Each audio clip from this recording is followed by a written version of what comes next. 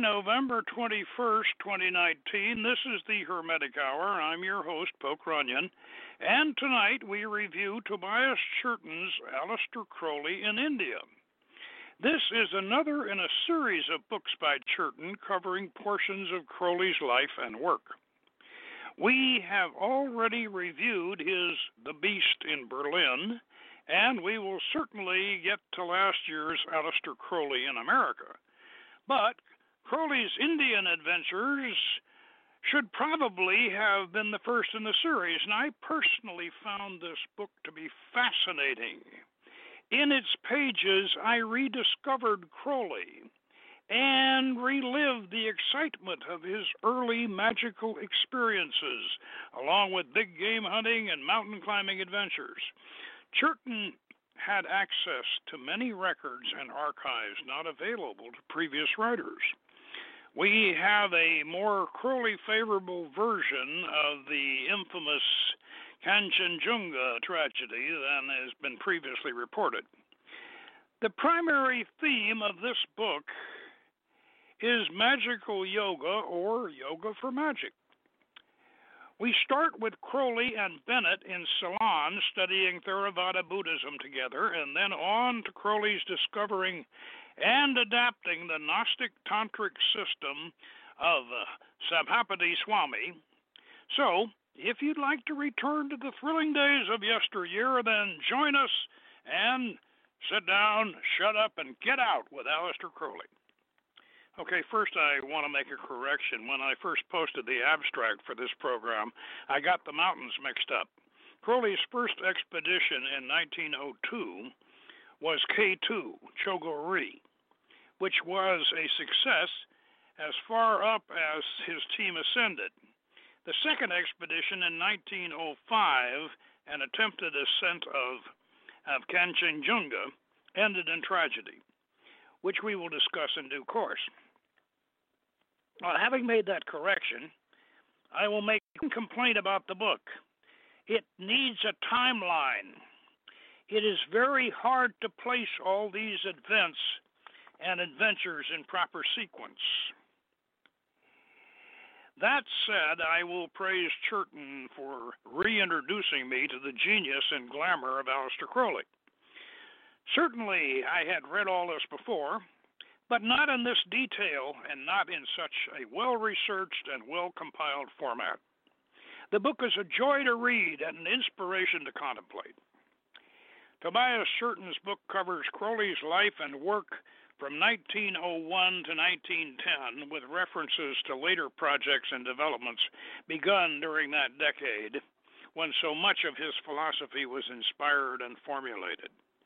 Churton keeps to his theme, which can be described as Crowley in India and India in Crowley.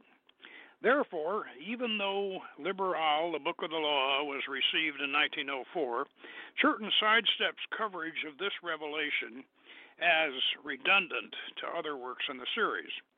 His main interest in this book is Crowley's integration of yoga into his system of magic. The same applies to the vision and the voice, later on to the Book of the Law, too. That, I'm sure he's covered that elsewhere. Churton starts with an account of Helena Blavatsky's Theosophy movement in Ceylon in India, giving her credit for inspiring Crowley. Churton even suggests that Crowley considered himself Blavatsky's successor. Crowley's mentor, Aleister Bennett, had followed Blavatsky's path to Ceylon, Sri Lanka, and became a Theravada Buddhist. Crowley joined him in 1901, and they experimented with yoga and drugs together. Crowley observed that the Ceylon natives had grafted their aboriginal shamanic practices and deities into the Theravada system and had added a canon of rules and disciplines not in keeping with Buddha's original teachings.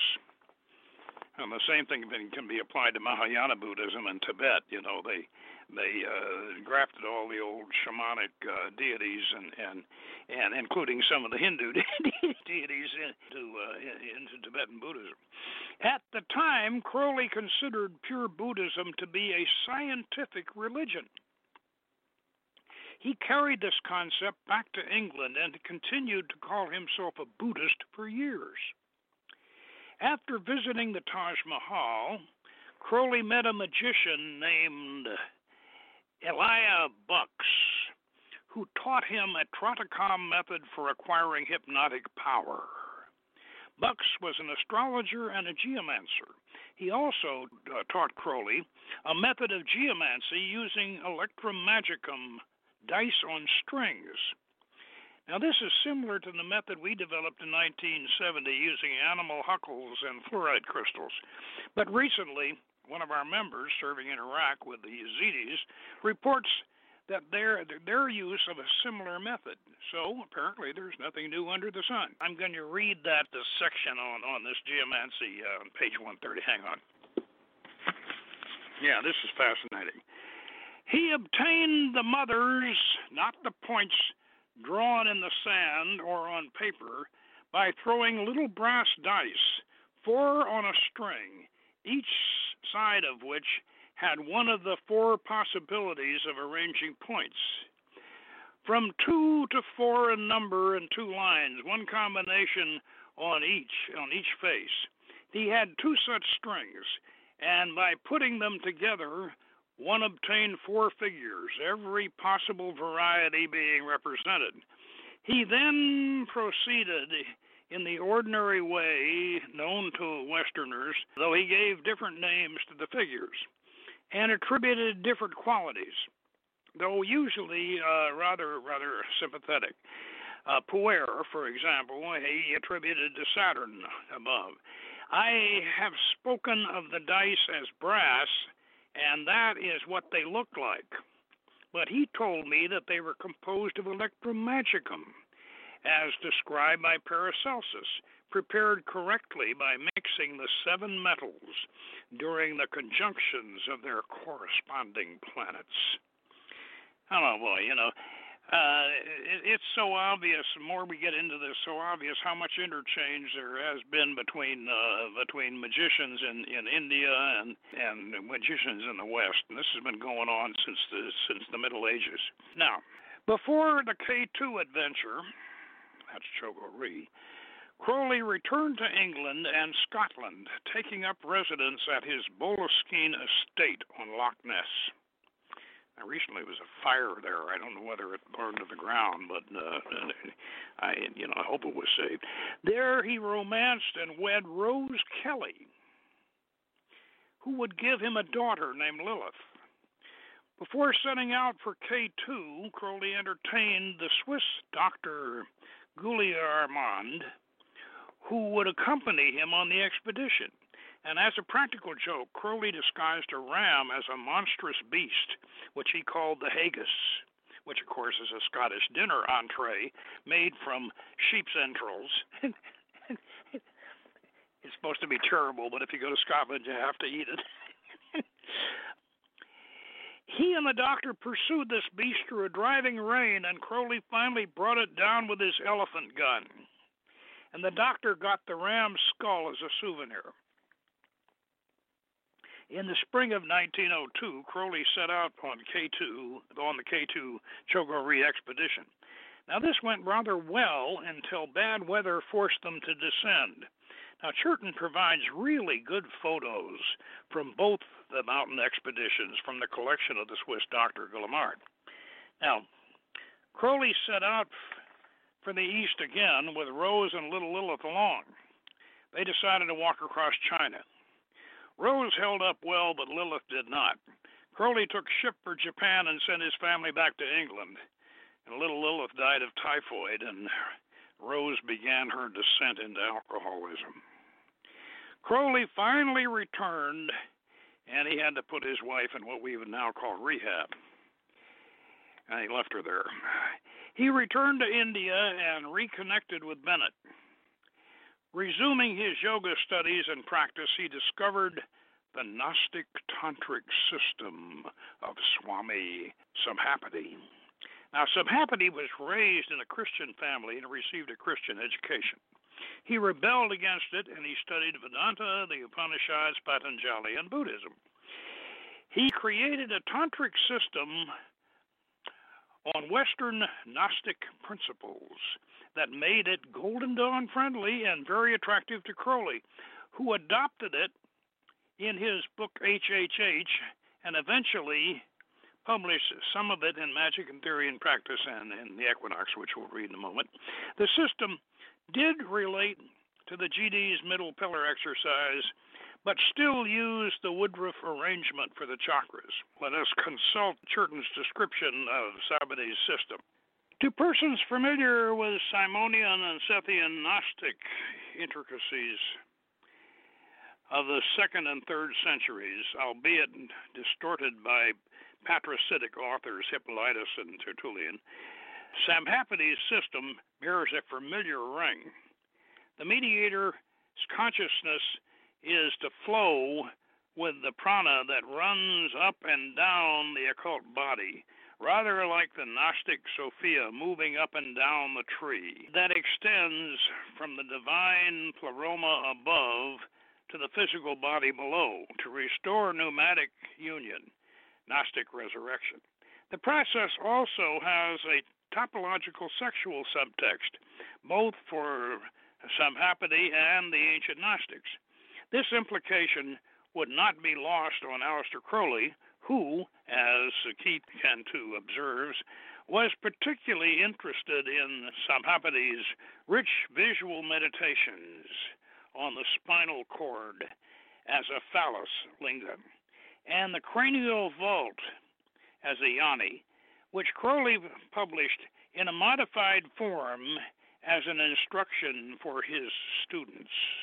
There's a footnote on that, and it said in Crowley's HHH, the SSS chapter in the Equinox, Sabhapaty's subtle psychology is situated in the 12 tantric chakras and 4 transcendent states, which in part may explain Crowley's willingness to entertain notions of additional chakras in the commonly known system of 7, or 6+1, as usually found in Western New Age systems of the chakras and the fellow pattern laid out by Charles Ledbetter and Sir John Woodruff. That's Arthur Avalon. Now, before we pull up the Equinox here and read SSS, which I think we should at this point, to get a full understanding of this thing, let me point out that the Woodruff system, it doesn't go in the Western order. The middle pillar, of course, does. Now, this is the 3rd chapter of Liber HHH from the Equinox. This is Volume 1, Number 5. Be seated in thine asana, preferably the thunderbolt. It is essential that the spine be vertical. In this practice, the cavity of the brain is the yoni. The spinal cord is the lingam. Concentrate thy thought of adoration in the brain. Now begin to awake the spine in this manner. Concentrate thy thought of thyself in the base of the spine, and move it gradually up a little at a time. By this means thou wilt become conscious of the spine, feeling each vertebrae is a separate entity. This must be achieved most fully and perfectly before the further practice is begun. Next, adore the brain as before, but figure to thyself its content as infinite. Deem it to be the womb of Isis, or the body of Nuit. Next, identify thyself with the base of the spine as before, but figure to thyself its energy as infinite. Deem it to be the phallus of Osiris, or the being of Hathit. These 2 concentrations, 4 and 5, may be pushed to the point of samadhi. Yet lose not control of the will. Let not samadhi be thy master therein. Now then, being conscious both of the brain and the spine, and unconscious of all else, Do thou imagine the hunger of the one for the other, the emptiness of the brain, the ache of the spine, even as the emptiness of space and the aimlessness of matter. And if thou hast experience of the Eucharist in both kinds, it shall aid thee in the imagination herein. Let this agony grow until it be insupportable, resisting thy will every temptation. Not until thine whole body is bathed in the sweat, or it may be in sweat of blood, and until a cry of intolerable anguish is forced from thy closed lips shalt thou proceed. Now let a current of light, deep azure flecked with scarlet, pass up and down the spine, striking as it were upon thyself. Thou art coiled at the base as the serpent, and let this be exceeding slow and subtle, and though it be accomplished with pleasure, resist, and though it be accompanied by pain, resist it. This shalt thou continue until thou art exhausted, never relaxing the control, until thou canst perform this one section. During the whole hour proceed not, and withdraw from the meditation by an act of will, passing into a gentle pranayama and meditating on Harpocrates, the silent and virginal God. Then at last, being well fitted in body and mind, fixed in peace, beneath a favorable heaven of stars at night, in calm and warm weather, mayest thou quicken the movement of the light until it be taken up by the brain and the spine independently of thy will. If in this hour thou shouldst die, it is not written, blessed are the dead that die in the Lord. Yea, blessed are the dead that die in the Lord. Oof, boy. Well, that's what Crowley got from Sabhapaty. Churton recounts an incident where Crowley and Rose were briefly involved with a scandalous British mother-daughter pair at a hotel in Ceylon. Now, Crowley was apparently still romantically in love and very much resented the attentions of these two outrageous hussies. Now, given his later attractions to such women, we cannot help but wonder what the real story behind this was. This is kind of a mystery. These two, this mother and daughter team, they were really scandalous and outrageous and flouncing around like brazen hussies. And Crowley was being very, very Victorian. It was very unusual for Crowley to be so upset by this, except of course he was trying to be a romantic husband, and they were apparently trying to get him involved in something. Anyway, it's interesting. Well, another strange incident preceded the Kangchenjunga expedition. Now, Crowley left his wife to go on the second mountain expedition, And Crowley met a young man in Port Said, and apparently he wanted to delay the expedition so he could enjoy a gay tryst with this young man. Now, of course, this may have soured Eckenstein, the leader of the expedition, who was going to meet Crowley up under the mountain. Now, he was the leader of the team, and he pulled out of the project. Now, I don't know whether he pulled out of it because it doesn't say that he pulled out of it because of Crowley's wanting to delay for a whole year just so he could float in a sailboat down the Nile with his catamite or whatever. But anyway, Eckenstein pulled out. Now, this left Crowley as the leader of the team, and Crowley had already put about 7,000 pounds into this expedition, and he had to go ahead and get into it. So Crowley proceeded to the staging area, and he hired local porters and an Italian caterer, Italian restaurateur, to handle the commissariat duties. Now, he linked up with Dr. Guliamad and Alexis Pache, a Swiss Army officer, and they started up the mountain. Now, almost from the start, they had problems. The other members of the team resented Crowley's leadership position. although they had signed articles with him as the expedition's commander. But they accused him of abusing the porters and mishandling the funds. Of course, according to Crowley, it was the other way around.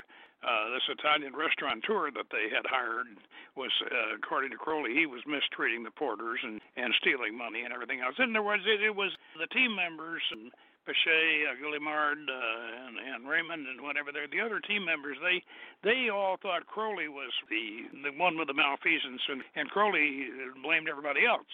Finally, at their fourth camp, at Camp 4, at 21,000 feet up the mountain, they decided to quit the project and return to base camp. Crowley didn't, they did. This was at sunset, so they would be going down in the dark. Now, Crowley ordered against it, saying they should wait until morning if they insisted on going down. Dr. Guillemard tore up his contract and resigned, or if it could be called a mutiny. They signed articles with Crowley in this, and he was the commander of this expedition. And he told them not to go down there. The route that they wanted to take was dangerous. And he told them, he said, well, if you want to go, wait till morning. But they wouldn't do that, and they wanted to go right at sunset. Now,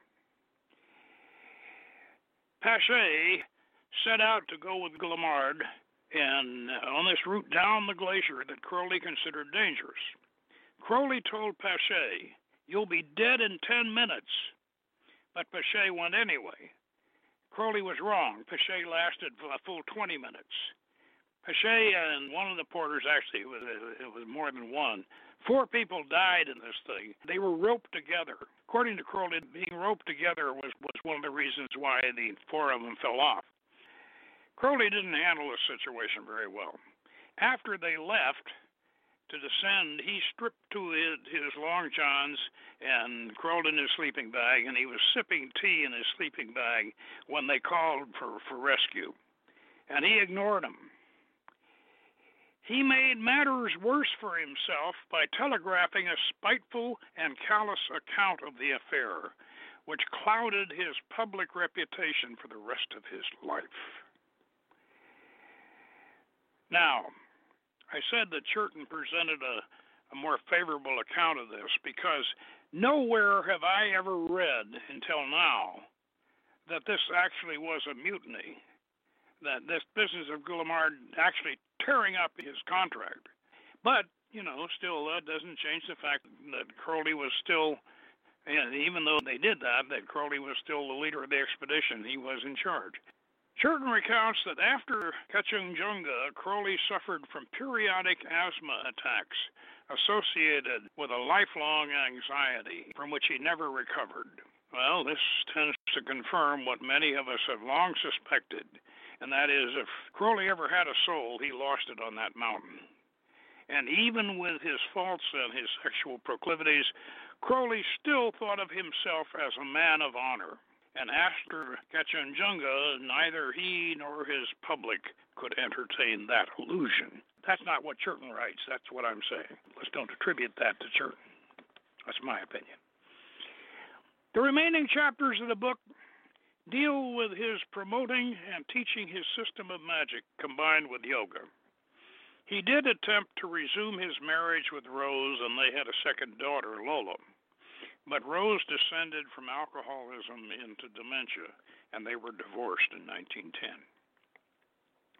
Now, the impression I get from this book is that Aleister Crowley did his best and most creative work in these early years and laid the foundation for the rest of his life's work. His visionary masterpiece, The Vision and the Voice, was completed in 1909. Now, these early years before World War I were his best and his most creative. Again, I want to thank Tobias Churton for taking us on a wonderful excursion back into the early days of our favorite wizard, Aleister Crowley. Now, one of the other things about this book that I did not mention in that review is that Churton selects wonderful selections of Aleister Crowley's early poetry. because Crowley, went over there to India and wrote poetry based on Greek mythology. He wrote Orpheus and the Argonauts, and he produced a great deal of beautiful poetry. And Churton reproduces a lot of this poetry, and it's really, really beautiful. And I think we've got some time left. I think I'll read some of this poetry. This one is from the Ascension Day. Existence being sorrow, the cause of it desire. A merry tune I borrow to light upon the lyre. If death destroy me quite, then I cannot lament it. I've lived, kept life alight, and damned if I repent it. Let me die in a ditch, damnably drunk, or lipping a punk, or in bed with a bitch. I was ever a hog, muck. I am one with it. Let me die like a dog. Die and be done with it. Well, yeah, that's one of them. Let's find something a little bit more pleasant than that one. Which of his sayings prove the true? Lightning be scrawled athwart the blue. I say not, which in hearts aright are treasured, but what after ages engrave in history's iron pages. This is the one word of our Lord. I bring not peace, I bring a sword. In this, the history of the West bears him out well.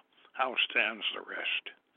1/3 a century life in pain. He lives, he dies, he lives again, and rises to eternal rest of bliss with saints and endless reign, leaving the world to centuries torn, to every agony and scorn, and every wickedness and shame, taking their refuge in his name. I must obey my mind's own laws, accept its limits, seek its cause.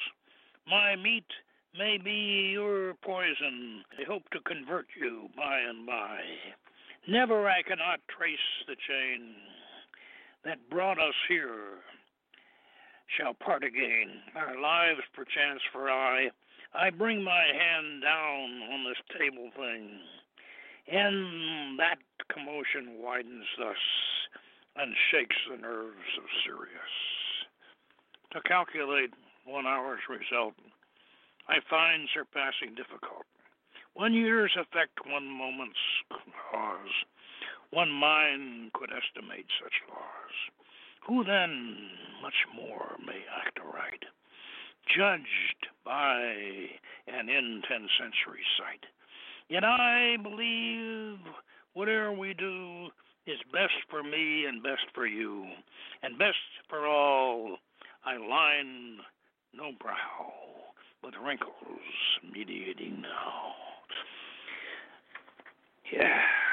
I want to find a little essay on yoga, the essentials. This is from the earlier part of the book.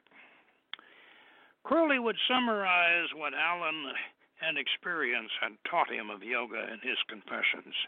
This account stands today as a first-rate introduction to the essence of the subject, that for so many have become little more than an exotic twist on conventional exercise.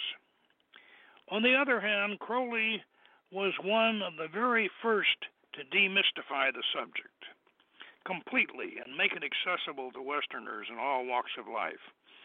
He reduced the essential principles of yoga to one: how to stop thinking. The theory regards the mind as made for dealing symbolically with impressions, and its nature is to take such symbols for reality. Thus, conscious thought is regarded as false insofar as it inhibits reality perception. Thus, yoga practices are means to slow down and then curtail thought process. Crowley was proud to observe that it was he and not the yogins themselves who had realized this, on account of the fact that he was not concerned with religious doctrines and ethics he believed to had obscured the scientific essence of the practice.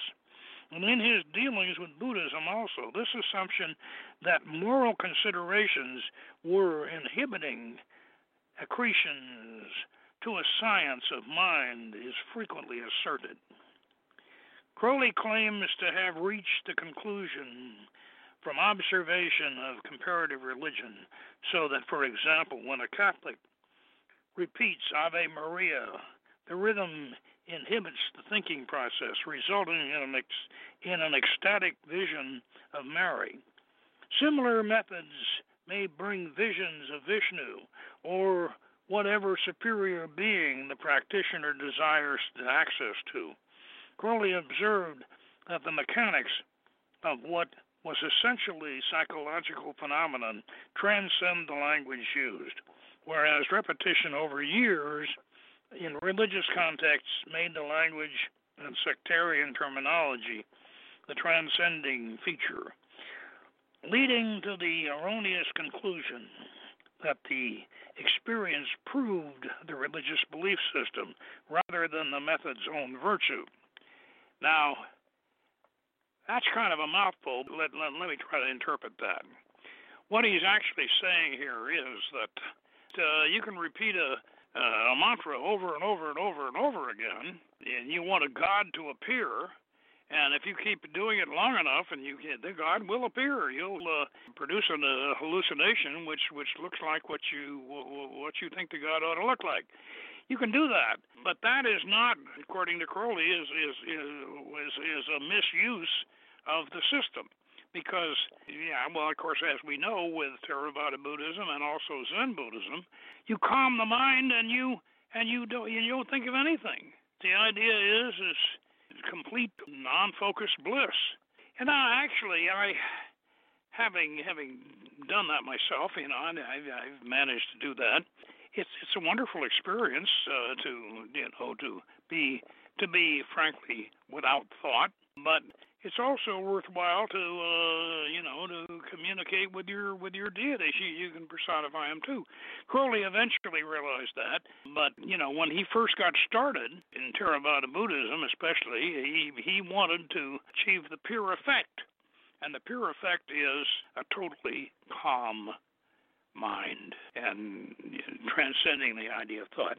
Anyway, this book is really beautiful, and even though we can be critical of Crowley for some of his failings and what have you, you have to admit the man was a genius, and you have to admit that he was a remarkably creative artist and, in his own way, a philosopher. My main criticism of Crowley, personally, is that, unfortunately, and this is something Crowley admitted himself, he attracted the wrong kind of people, and a lot of the reason why he did was because of his actions and because of his promotion of his actions, his rebelliousness. If your entire image is rebellion, then that's what you're going to create. That's what you're going to attract. You're going to attract people who want to rebel, and they're going to rebel against everything, including you.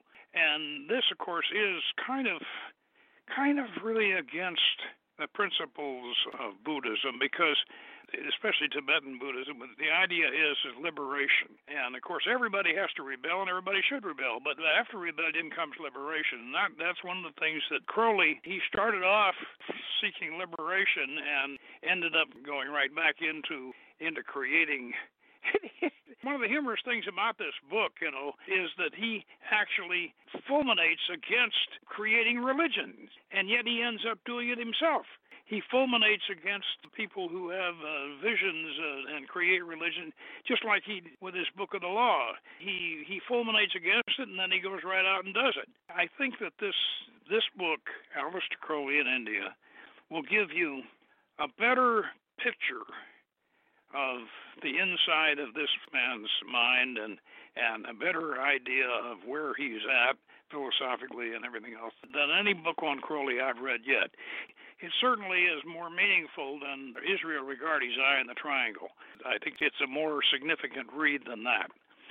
And that just about wraps up what I have to offer on this book. I really suggest, if you're a Crowley fan, or even if you're not, and you want to appreciate Crowley, then Tobias Churton's Aleister Crowley in India is a book you want to get and read. That's all for this week, and we'll be back next week with another show on Hermetic magic and Hermetic philosophy. And until then, good magic. Step into the world of power, loyalty, and luck. I'm gonna make him an offer he can't refuse. With family, cannolis, and spins mean everything. Now, you wanna get mixed up in the family business. Introducing The Godfather at ChumbaCasino.com.